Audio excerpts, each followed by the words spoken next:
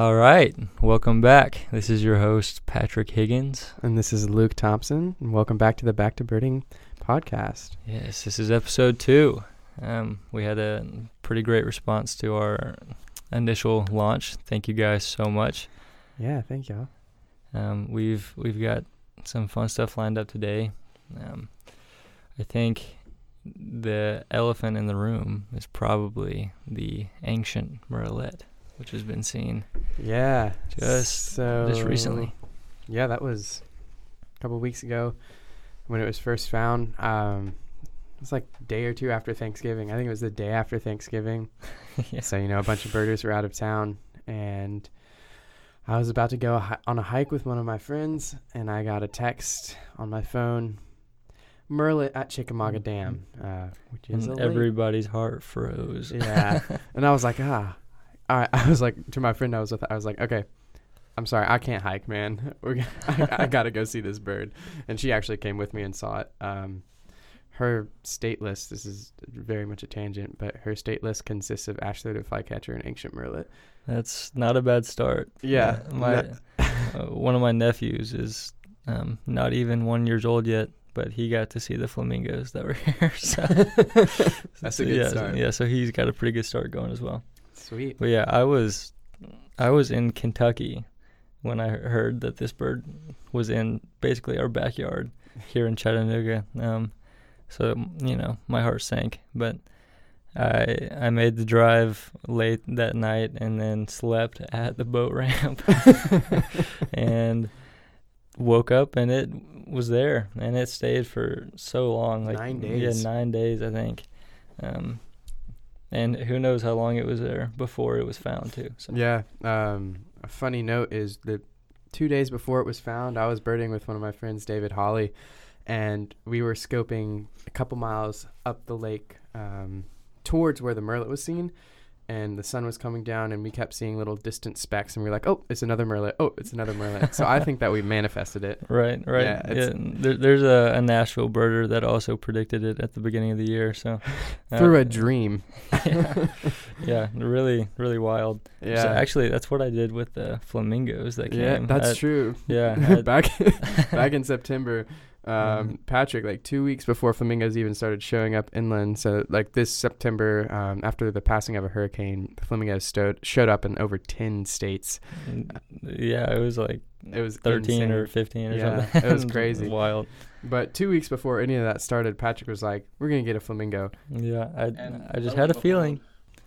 And I went, it was over Labor Day weekend, and I was out birding on the Mississippi River with some guys, and I had a dream before we started birding that we were going to find flamingos in Tennessee. And then at 10 a.m. that morning. I called you, right? Yeah. I mean, Luke alerted us. I was at work. Because it was through, we got the notification through kind of an outside source, but yeah, really, really crazy event. But who knows what the deal is with flamingos or dreams and vagrants. Yeah. And for those of you who don't know as much about birds, an ancient murrelet is a tiny seabird. They breed mostly in the Aleutian Islands in the Bering Sea.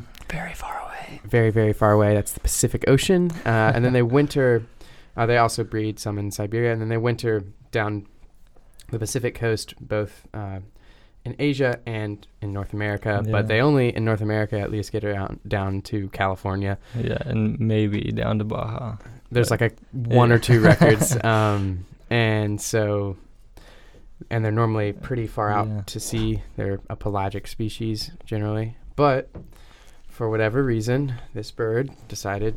Well, obviously it wasn't like a conscious decision, but this bird. I don't know. Maybe it was on vacation. Maybe it was like, you know what? Screw this cold weather. We're going to go to Tennessee. But showed up inland in Tennessee. They do have a pattern of showing up inland, at least on the Great Lakes. In fact, another one was found yesterday morning. Yeah. It was Minnesota? In Minnesota. Yeah.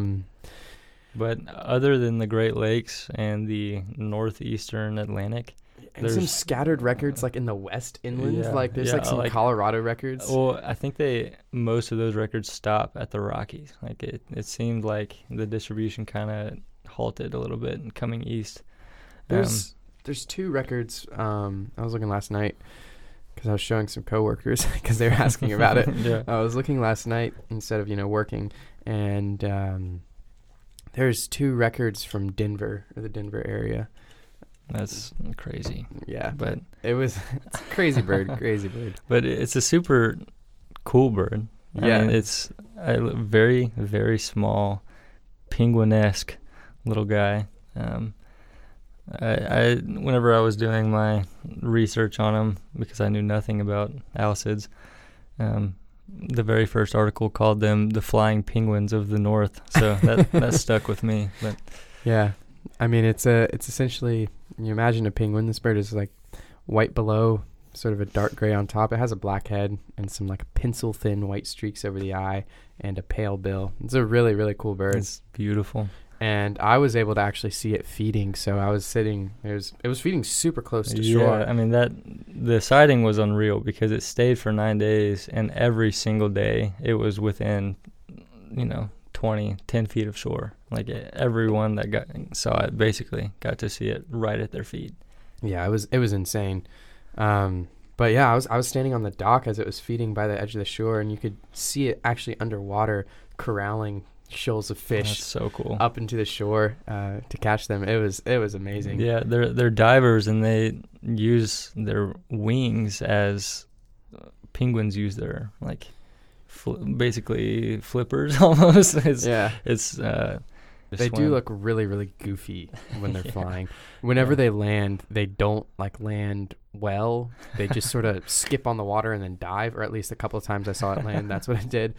Maybe they're more elegant. I wish at I other got times. to see that, because you said it was It was kind of like funny. skipping a rock and then it's sinking. Yeah. But, yeah, it's a crazy, crazy bird. yeah, the second time I went to see it, I wanted to get some photos of it, and there was, still probably 40 people there. I think it was the second day after it was found. And I was down on the rocky bank as it was coming closer to shore, and it was coming around this corner. I had my camera aimed at where I thought it would, pop back up, and I was just ready to take the shot down at eye level, right on the water's edge, and I hear it pop up before I see it, and it's like 3 feet to the right of my head. Like it's right next to me, and I just freeze because I was scared away, and I didn't want to be too close to it, as some photographers get. But that was a very cool experience. I get to see the life in his eyes. Super cool. But it was one of my craziest birding experiences. Oh yeah, it was. That whole event was amazing. I think I definitely have an answer when people ask what's the rarest bird I've ever seen now. Yeah, I would say so. Probably over 500 people got to come see this thing. There's over 700 checklists from that location. Was now. there really? Oh, Just man. one of the hotspots people were reporting it from, of 3. Holy cow. And probably a solid 600 of those were from that bird. Yeah, it made 2 news stations. So not too often that a vagrant does that. But. Yeah, I've had random people texting me and asking me if I saw that bird. Yeah. Yeah. Yeah, whenever it showed up, and I had to tell people I was 3.5 hours away, I had a lot of sad faces in return. But it stayed for so long that I think anybody that wanted to come see it was able to. Yeah. So super exciting. But yeah, there's one in Minnesota right now. And there's, yeah, I think it's 5th or 6th this year, that Minnesota. Yeah, right. So inland. Super cool, vagrant, but yeah.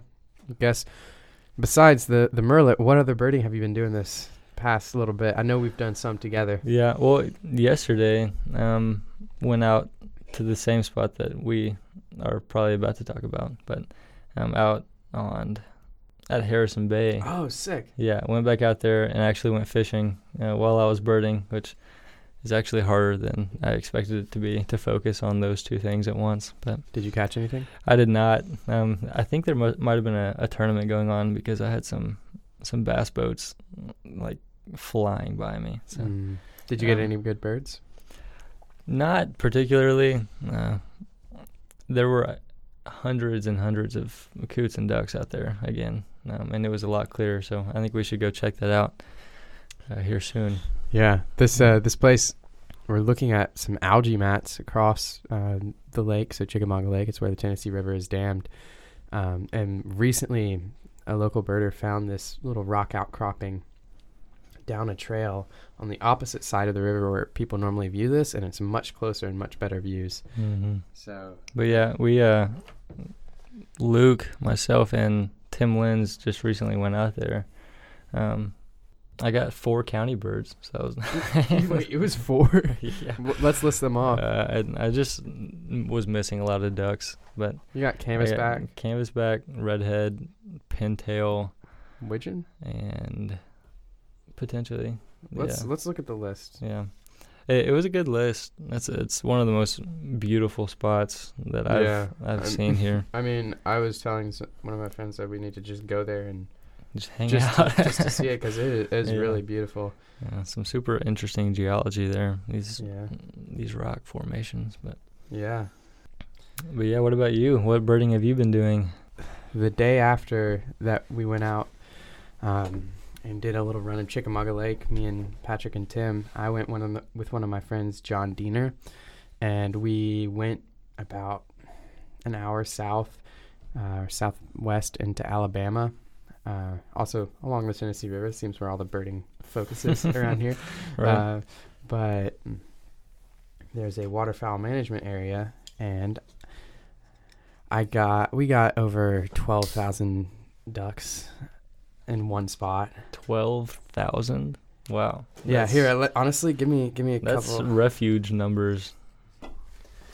Yeah, I read an article probably last year that was studying how waterfowl populations are completely shifting from farm ponds and flooded fields and stuff across their migratory ranges to like really funneling down into the protected areas. It makes sense. Yeah, it makes sense, but it's really crazy that it's happening so fast that we can really just watch it. But yeah, I know the greatest numbers of migratory waterfowl I've ever seen are from the refuges around our area. 100%. And this place was a waterfowl refuge. There was also swarms of duck hunters scouting. It was, but even with that. Yeah, I think there's a misconception among a lot of nature enthusiasts and even some low-key conservationists about hunting, but it's one of the main drivers for conservation, actually. Yeah, It's kind of ironic in a way, but it makes sense when you think about it. It's where all the funding comes from. Right. It just has to be smart, and sometimes it's not. Yeah. I think competition is a big driver for a lot of conservation efforts. I mean, eBird alone is a testament to that. 100%. Yeah. All right, I've got this list pulled up from this one location. It's called Stevenson Municipal Park, and it's in Jackson County, Alabama. Yeah, we got like 5,300 ringneck ducks and 4,700 gadwall. Jeez. Nothing rare. How did you get these specific numbers? 4,690 and so what we did for the first hour was count ducks or 30 minutes or an hour. John just gave me the scope and he was like, all right, give me numbers. So I went by raft. Raft gave it a species whenever the raft gave the rest of another species. Mm-hmm. So it ended up being by 5s or 10s. So that wasn't even really a crazy estimate. That was no. These are pretty close to exact numbers because I was trying to be fair. I think both the gadwall and ringneck duck are low. Probably most of this stuff is low because these ringneck ducks flocks were thick. That's a portion of one flock, by the way. He's pulling up pictures from this list. These pictures are crazy, but I'm guessing you didn't get any Eurasian widgeons or tufted ducks. Shockingly, there were very few widgeon, only 30 or 40. Really? Yeah. I've seen over like a couple hundred widgeon there Well, before. with all the ringneck ducks, surely there was a tufted in there somewhere. Yeah. We gave it a scan, but also around half the flock flushed, and that flock was, when we were mainly looking at it, in a area straight into the sun, so we couldn't scan it super well. And then we went around on the other side and were able to get better looks, but at that point half the flock had flushed. But no redhead, by the way. We had Wow. 100 canvasback, over 5,000 ringneck ducks, and 0 redhead. I was scanning. That's interesting. I wonder what the reason for that might be. Yeah, I know. Just also comparing something like Hiawassee Wildlife Refuge, where the prominent dabbling duck is mallard and the prominent diving duck is canvasback. What's the difference there? Right. I mean, That's really interesting. yeah. And there's a decent amount of redhead at, like, I've gotten 65 redhead at Hiawassee.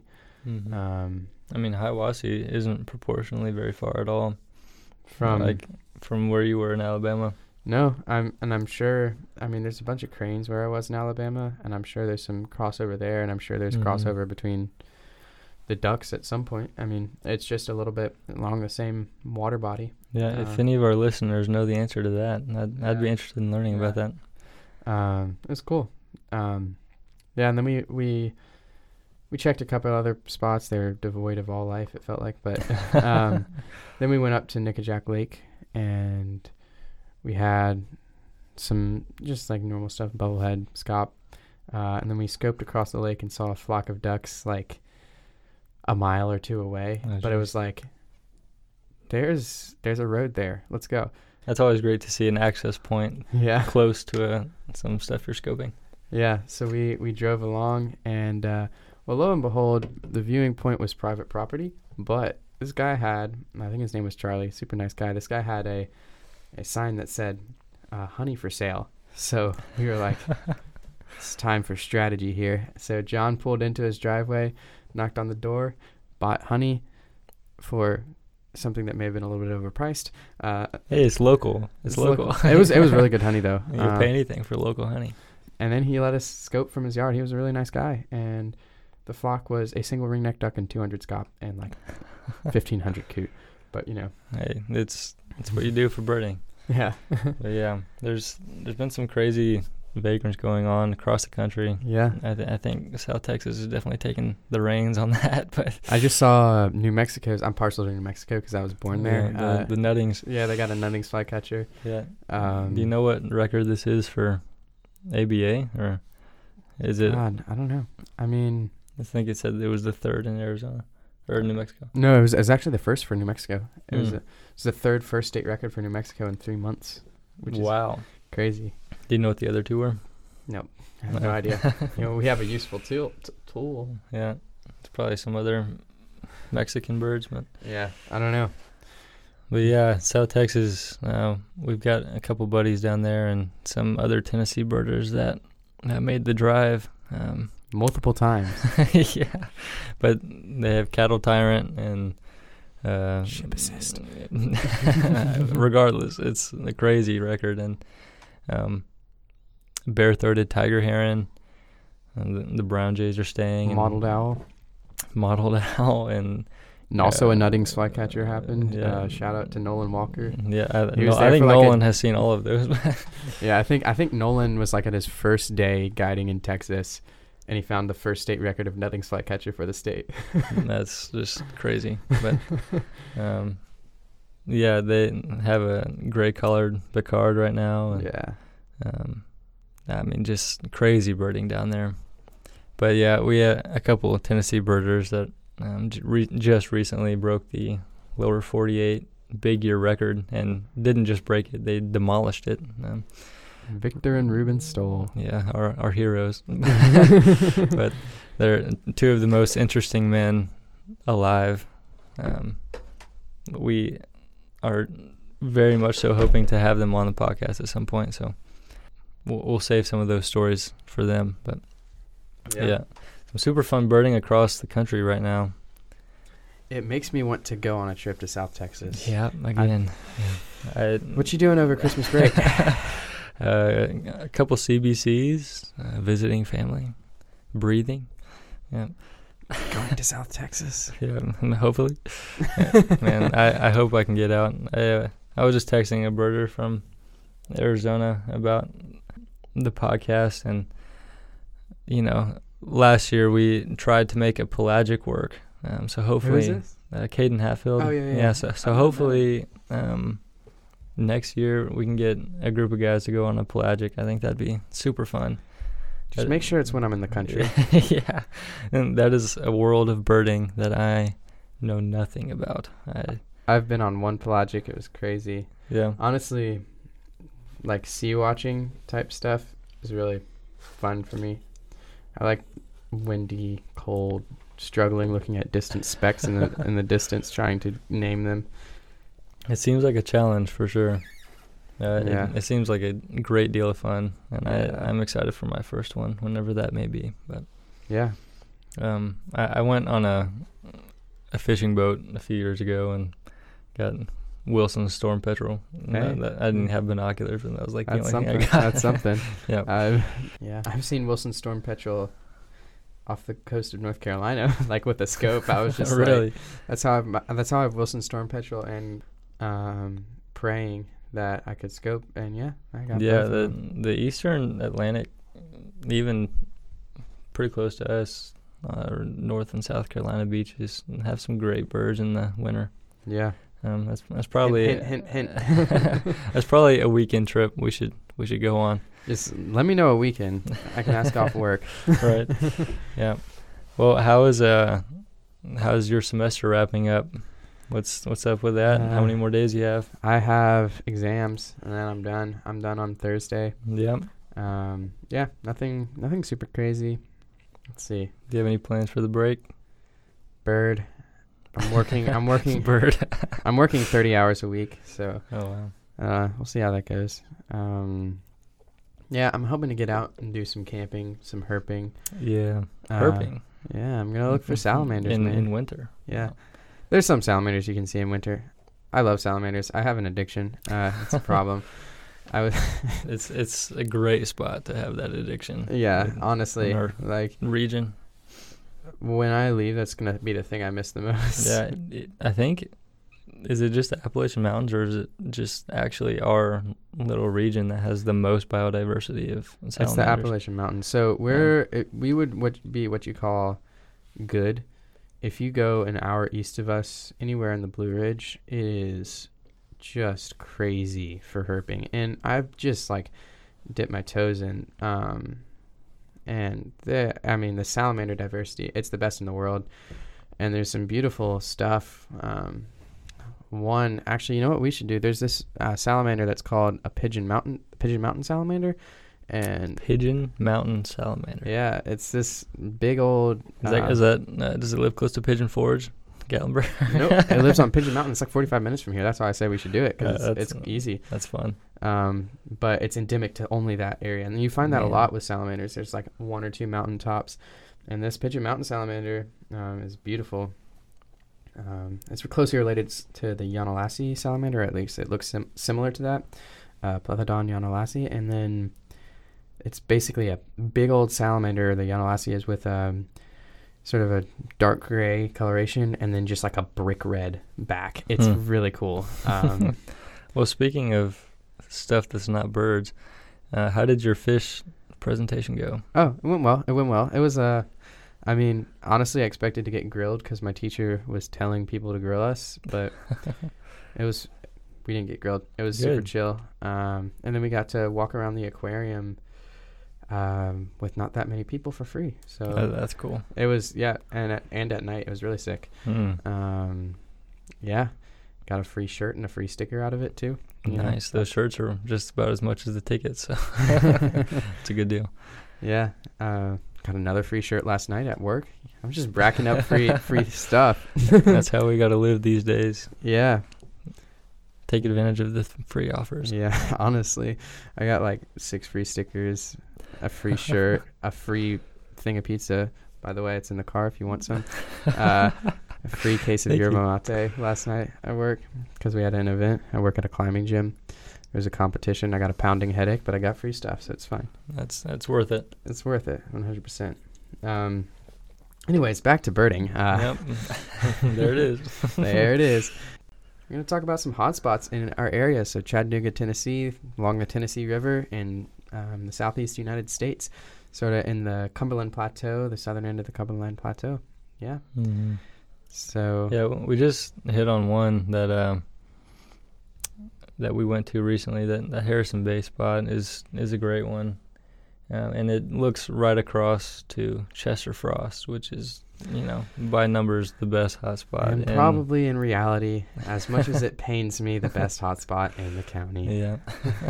For those of you that don't know, my school's campus is... This is lifeblood. It's all I care about in the world. Like, my campus list, I've seen 213 species there. There's 220 on the list officially on eBird. And I want it to say it's the best hotspot in the county, but I think Chester Frost is better. Well, maybe if you were there a few more years, it could surpass it. But actually, I have news. I might be there for the fall of next year. I might be on campus for a few months. I might be a lab assistant for Ben. For Ben, that's cool. Ben's my research teacher right now, so I'll get to, work on some research, help out with some kids' stuff, make money so I can travel, and yeah. That's great. Yeah, I'm in the process of making money so I can travel as well, but it's just to travel back and forth from work to my house. That's the traveling I'm doing. Yeah. Anyways, hotspots. Yeah, Chester Frost is one we can talk about forever, but I haven't really lived here too long, only a little bit over a year, but it's fantastic. And Luke, I know you can say a lot more about these hotspots because you've spent basically your whole life here, but what do you know about Chester Frost? So, just to set the scene, Chester Frost, it's a park that's it's got a little bit of forest, a good amount of forest, and a campsite. It's on the lake, but it also has a secluded bay area. So you have this open water, but also some shallow water. And when they drop the lake levels, there's a good amount of mud flats, which will lead into some birds that we're going to talk about. It's a decent sized place with, a bunch of different habitats. It's got like I said, there's a bunch of forest. There's a little bit of marsh. There's some grassy areas, open woodland. So if you ever need a red-headed woodpecker, man, I've never seen more than right there. Yeah, honestly. And then you have a pretty wide view of the lake. And a lot of different angles. Yeah, bunches of different angles, which is really, really helpful because there's a lot of places when you're viewing the lake where there's really not much of an option. Right. You have one place to scan from.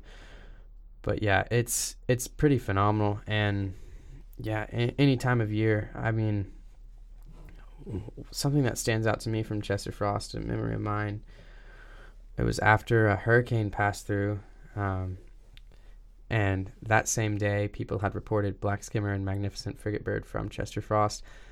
I unfortunately didn't see either of those birds. I mean, crazy records. Yeah, crazy records, I think both first county records. Frigate bird has been seen probably at Pickwick or something. Yeah, it's been seen at Pickwick, surely. Everything has been seen at Pickwick. Every storm bird. Pickwick's in the border with, is it Alabama or Mississippi? Probably both. It's probably right there. I think it's, Alabama and potentially Mississippi. One or the other, or both. In West Tennessee, it's got a bunch of storm birds. But, yeah. And I know skimmer's been seen in the Chattanooga area before, but I think it was in the one county west of us. But, yeah. Talking about some of those mud flats, I know last episode we hit on more or less nemesis birds was an American golden plover, and since Luke has seen one. Thank God. Yeah. Finally, I don't have that hole in my list. Yeah, he went and saw that one because it's still there, and sadly Tim sent a picture to our group chat today that one of the legs is just kind of shredded, so it's been messed up. It's probably not gonna survive too much longer, sadly. But which sucks. Yeah. But yeah, But new lifer. That's such county a weird and state bird, I guess. For me, that's such a weird part about birding. It's like everything is so bittersweet a lot of the times when you're chasing stuff. Yeah. So one of my friends, David Hawley, he's in med school up in Johnson City. So, you know, I haven't seen him in over a year, I don't think. And he doesn't get out that much, you know, because he's in med school. Yeah, he has a checklist streak of like over 3,000, maybe over 4,000 though. It's kind of insane. Holy cow. Yeah.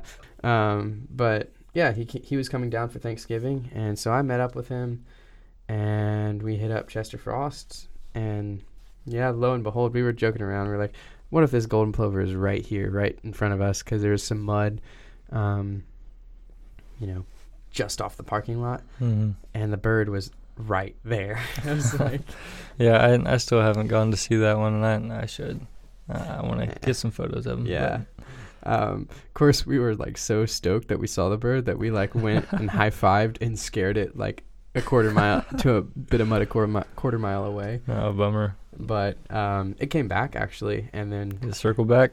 Yeah. I currently do not have a camera, but David let me use his camera, so I very, very kind of him. Thank you, David. I'm sure you got some better photos than the one you sent me, which was maybe 3 pixels. I think that was my best picture I've taken of a bird. But yeah, I like crawled in the mud, got pretty close to it, and got some decent shots. Also got to hear it call, which is cool. That is cool. We eliminated any other golden plover species. But yeah, that was a cool experience, and I finally can say I've seen a golden plover. That's great. It's awesome. Yeah, it's amazing. And then like for Chester Frost, like I've been standing there in the driving rain scoping birds flying over the water, and it's like actually super fun. It's like the best place to do that, in my opinion, in the county, because there's so much lake you can look at. And there's these algae mats that you can see from Harrison Bay that are just covered in birds in the winter. Yeah, it's an amazing spot. It's the place a western meadowlark was found. We touched on that in the last episode. That was probably the most recent amazing bird that was found there. But yeah, there's also, you want to tell that your lifer that was found there recently or this fall? The Hudsonian godwit was a super fun bird that showed up, I guess was late September, early November maybe. I was super, super excited to see that bird. I think it was probably one of the first at that park, if not the first that's shown up there. I think it's the first record for Chester Frost, and it was the 3rd county record overall. Yeah, so it's super fun because it was a lifer for me. I'm guessing you had probably seen some of them. Yeah, I'd seen one before, but it was a state bird for me. Yeah, so super cool. But what is a Hudsonian godwit, Patrick? It's a pretty large shorebird, medium to large shorebird with a super long, slightly upturned bill, shorter than the marble godwit bill, but very pretty bird. And I think this one was a juvenile or just in non-breeding plumage, so it was mostly kind of a drab gray, and then the bill is pink and black, so super cool. And there's the upper tail coverts are white, and then there's a black band across the tail tip, which is pretty in flight. But yeah, they're cool. And me and Patrick, I know both of us have sort of an affinity towards shorebirds. Yeah, that's definitely one of our favorites. Because I don't know why. I actually have not been able to put my finger on it either about why, but that's like shorebirds really my favorite. Are like challenging to ID. Yeah, they're a good mix. It's like you get to watch them, you get to study them, because they are almost every time you see them, they're in the open, or a lot of the times they're in the open. And they have normally have super subtle patterning. Like they're mostly to a non-bird, they're like, that's just a brown bird, bro. What are you? I mean, a lot of them. I've only recently, in the past year or so, been able to really get some of the hard IDs down. Yeah. In the non-breeding plumages. But yeah, shorebirds are absolutely one of my favorites, and I could watch them for the rest of my life and be satisfied.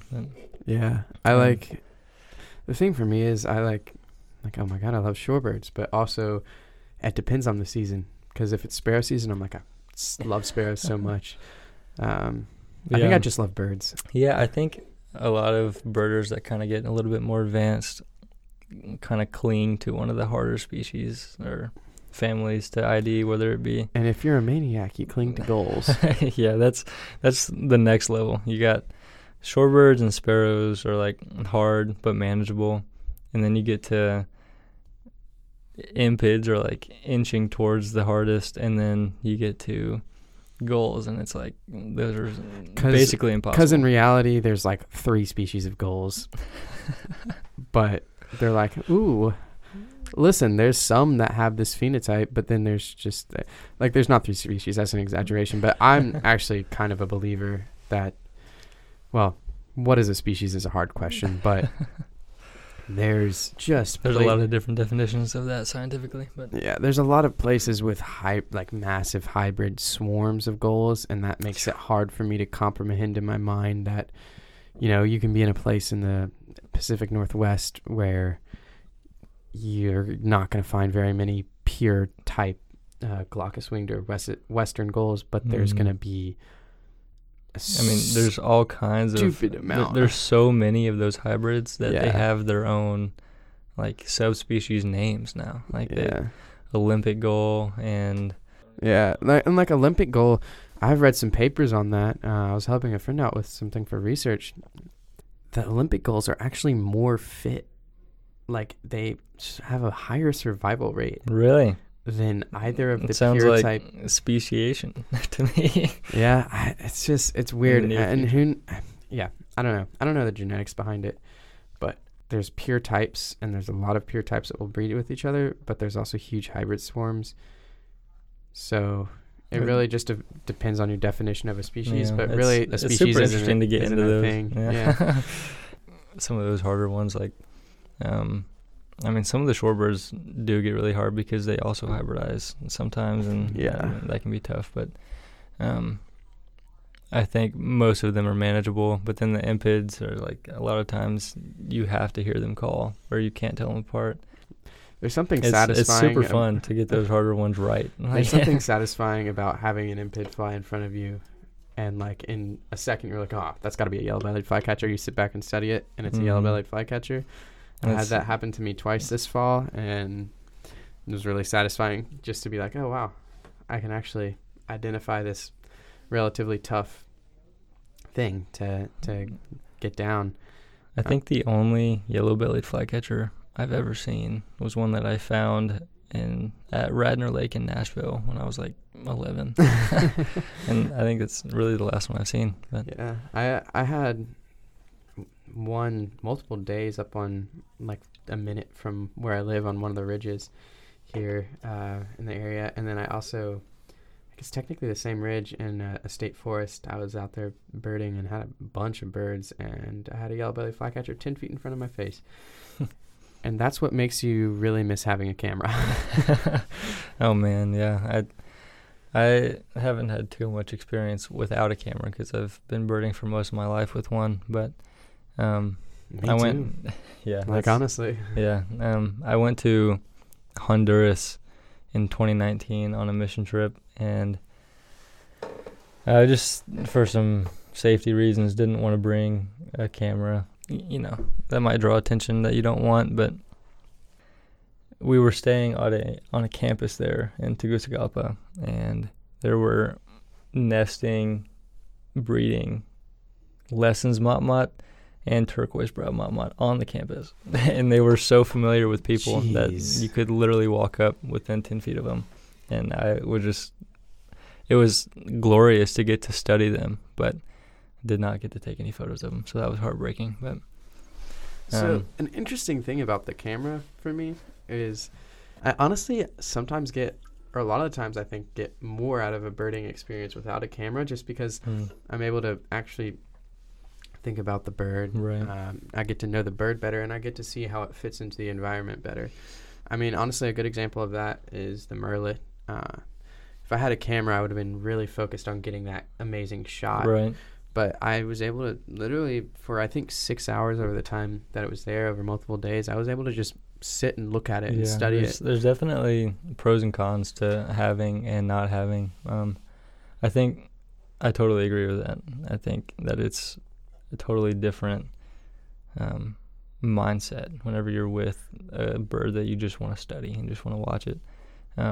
But for me, like, if you do get a photo, you can really see some of the details that you almost couldn't even capture with your 100% with your bare eyes, and you can see some really particular stuff that's just fascinating. But yeah, I think watching and sitting back and just studying behavior is a really beautiful aspect of birding that some people kind of skip over. 100%. One thing I've actually been trying to do is like take field notes. I'm not good at doing it normally, but I mean, it's satisfying and like sketching that type of stuff. Yeah, that's what I did in Honduras. I had to sketch everything I saw, and I only had 20 species for 10 days. But yeah, you know, I it was my first taste of sketching, so I felt like I was Darwin or something. There's something to be said about the satisfaction that comes from like taking notes and sketching a bird and getting to know it well versus just snapping a picture and moving on, I'd say. And at least absolutely. There's definitely valuable factors in both for sure. But for sure. I know photographers typically get a bad rep among the birding community because a lot of them are kind of reckless with their At the snowy owl that was attempts. in Chattanooga a couple years back, there was literally some people playing snowy owl playback, trying to get this resting bird to fly so they could get a flight shot, and it was just trying to rest. And I wanted to like go over there and like knock all their cameras down. I didn't. Yeah. Yeah, especially with rare birds, people seem to really abuse some of them with playback. Yeah. But it depends on the year and the state of the bird and stuff if it's really awful. But I know there's all kinds of different opinions on playback, so I don't know if we should even dive into that. But yeah, let's not get ourselves into a bunch of trouble. Yeah. I want to circle back to hotspots. Well, I guess I wanted to say this in the introductory episode, but I said the name Darwin, so it made me think of it. But let's see, it was late October, I guess, and I was on fall break, and I got to do probably the coolest thing that I've ever done in my entire life. And I don't think I've actually even told you the details of this, but I know what he's talking about now. Yeah. But this isn't related to hotspots. No, it's not at all. But it's worth saying because it's just worth saying. But yeah, this is really, really sick. My uncle is probably one of the highest guys up in the Navy for bird strike with planes. So so random. Yeah, such a random connection. He's kind of in charge of developing a lot of that technology to reduce some of those impacts, and he just works with some pretty cool people with that. And he's mentioned to myself and my father in the past that he knows some folks at the Smithsonian that he would want to put us in contact with, and we finally just made it happen. So he put us in touch with Carla Dove, who is the chief ornithologist on staff at the Smithsonian, and she gave us a private tour of the bird feather ID lab at the Natural History Museum. That's insane. Yeah, I'll never be the same. So, so we walk in to the Natural History Museum. First of all, I feel like I'm in like some kind of special person because we just get to bypass all the lines and like go up into the back rooms, touch that. But we get to Patrick's not like other girls. But geez, so we get into this room in the upper floors of the museum, and it's like basically a warehouse, and it's 35-foot, 40-foot ceilings stacked to the ceiling with these cabinets that line left and right like 100 feet, and there's 500,000 specimens of stuffed birds in that room. representing about 8,500 of the known roughly 11,000 species. That's 8,500. Yeah. Oh my God. Unreal collection. Obviously the largest in the world. And Carla Dove starts walking us through and opening up these cabinets, and it's just drawers and drawers and drawers of these species from all over the world. And she gets to this one cabinet, and she says, "This is our wow drawer." And, in the back of my head, I've been like thinking, man, do they have extinct birds here? Like, do they have the stuff that you dream about seeing? Mm-hmm. And me and my dad have been contemplating seeing them, and like, would they let us take a picture of them? Would they like even let us like see them? Do they even have them? So there was a lot of mystery around that. But she opens up this drawer, and it's all in one place. They have ivory-billed and Carolina parakeet and passenger pigeon and like all this stuff lined up, and my jaw just drops and I freeze, and I'm like, oh my gosh, this is it. And she, just the most casual thing ever, she reaches over and picks up the ivory billed and just hands it to me. And Give me a second. We're gonna. I'll link these photos in below. I'm pretty sure Patrick sent me a picture of him freaking out. Yeah, I mean, how do you respond to that? But I'm just holding this perfect specimen of an ivory billed, and it just dwarfs a pileated, which I did not expect. But side by side, and it's so much larger, and the black is so much richer, and they don't treat any of their specimens with anything, which is unreal, because I was just handling it with my bare hands. But this one was from Texas in 1904, untreated, still in perfect condition. So it's like the most incredible thing ever. The rest of the drawer is actually debatably more impressive. Yeah. So, the Carolina parakeet was one that I really wanted to see. It's way more beautiful than I expected, honestly. Just such vibrant colors. And passenger pigeon is just huge. You understand why they were shooting them, because it'd be a lot of meat there. But she hands me this little box of 4 warblers, some new, and I think there was a lazuli bunting mixed in, but John James Audubon stuffed and tagged those, and so I'm holding them. I'm holding them in my hand, insane. And just you can see his handwriting on the tags, and I put it back down, and she hands me another one. It's a song sparrow, and Theodore Roosevelt stuffed and tagged that one. And these are all from the 1800s, and it's like they're in their handwriting, and they haven't been modified or anything since. And then she hands me this box of 3 little blackbirds. She says, "Do you know what these are?" And I hope, but I didn't want to guess. And I said, "Are they Darwin's finches?" She said, "Yes." Jeez. They have his finches that he took from the Galapagos. And based the theory of natural selection. 3 different species right there in my hands, untouched, like unchanged since he stuffed them and he tagged them. What you think about his conclusion is aside, because it's just one of the most fundamental pieces of modern science that exists. Absolutely unreal, and I'm just shaking and speechless. But I could have spent maybe like peed your pants a little bit. Yeah, or something else. But just absolutely crazy, and a once in a lifetime opportunity.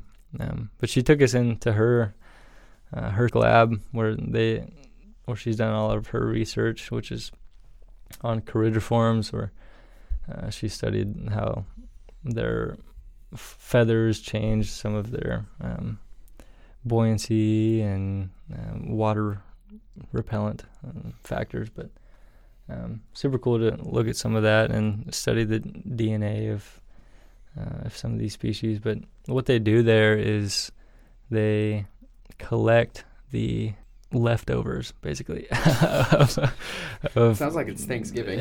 Yeah, of bird strikes from airports across the world.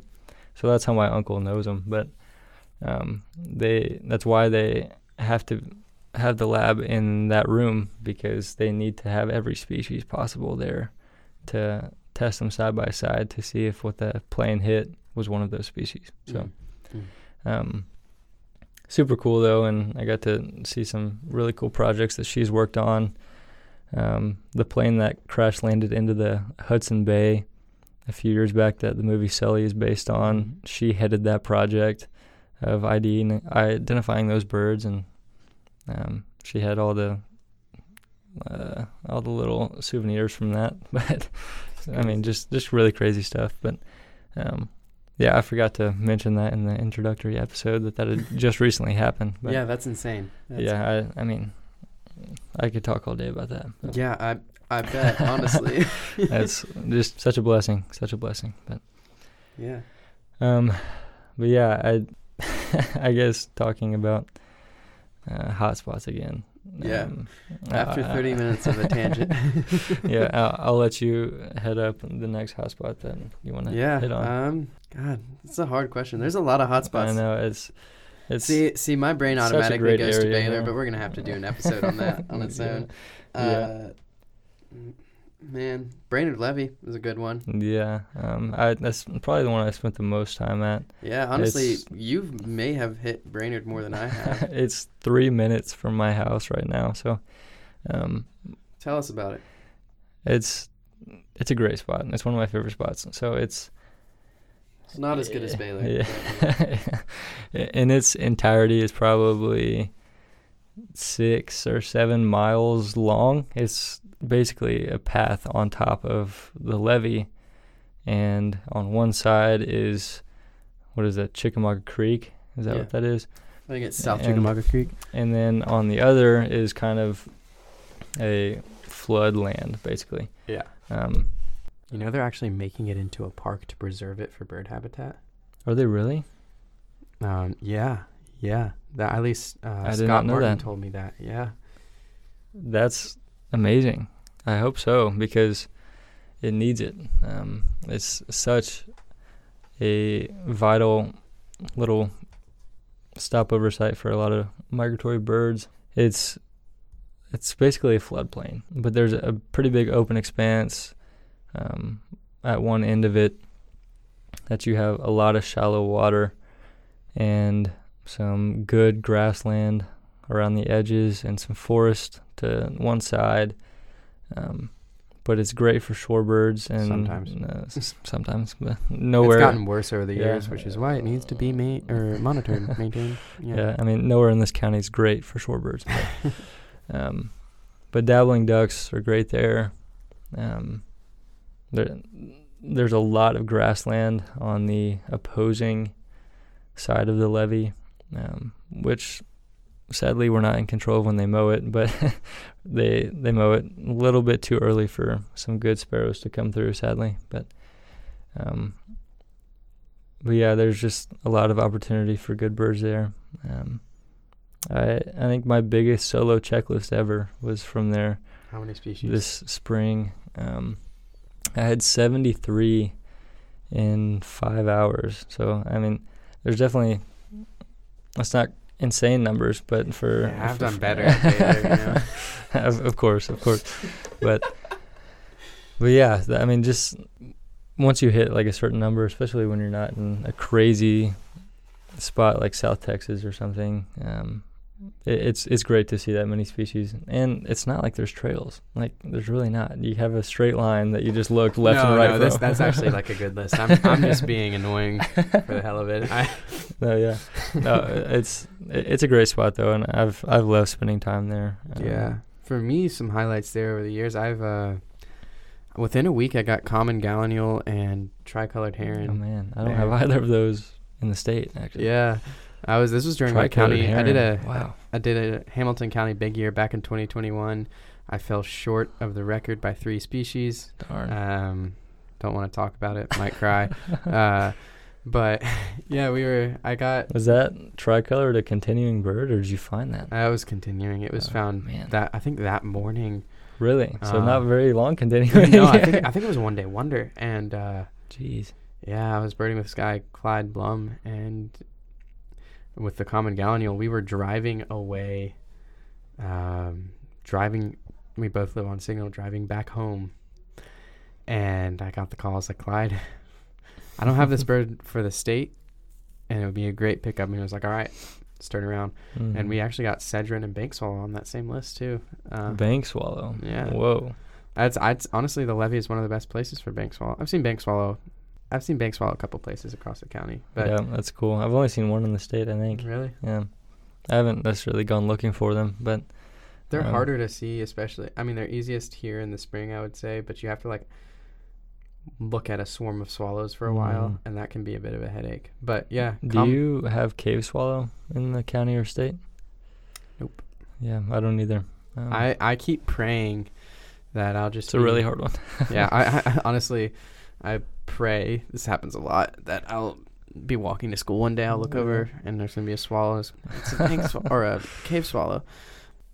Yeah, I think out in West Tennessee, chances are higher. Significantly. But regardless, that would be a great bird to see eventually. Yeah.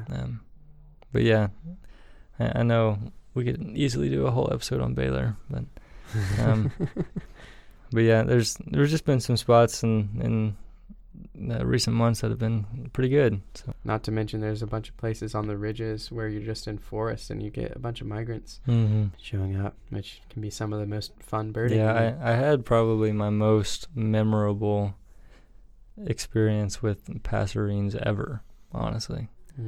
Maybe outside of my trip to Texas.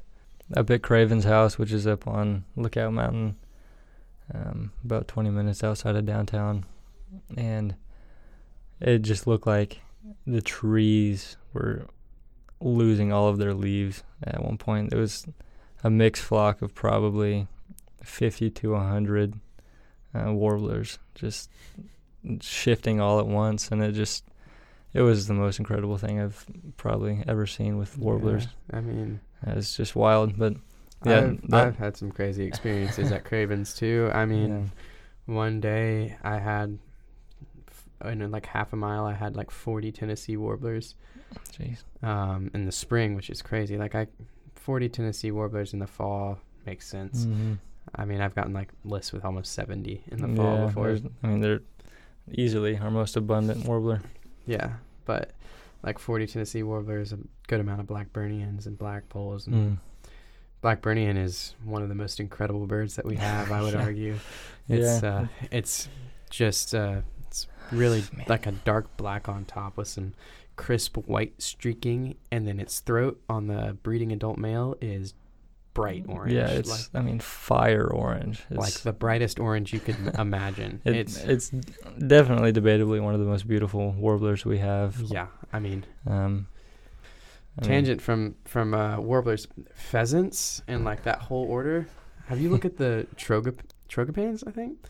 I don't know. I'm in a Facebook group called Red Polling, birder polling group, and they're doing a bracket on galliforms, and wow. That group has some incredible species. Man, yeah, I've only seen ring-necked, and it was in Hawaii, actually. Yeah. There's some just stupid, crazy species. I encourage anyone just to spend some time looking through all the pheasants and chicken relatives, essentially. Just spend some time, look through them, and then you'll be amazed, because there's just stuff that just doesn't make sense. It's insane. Well, I think it's probably about time to. It is about time to wrap this one up. Thank you guys so much for listening. Yeah. We hope all of you will have a very, very Merry Christmas. Yeah. This has been Patrick Higgins and Luke Thompson with Back to Birding. See you next time.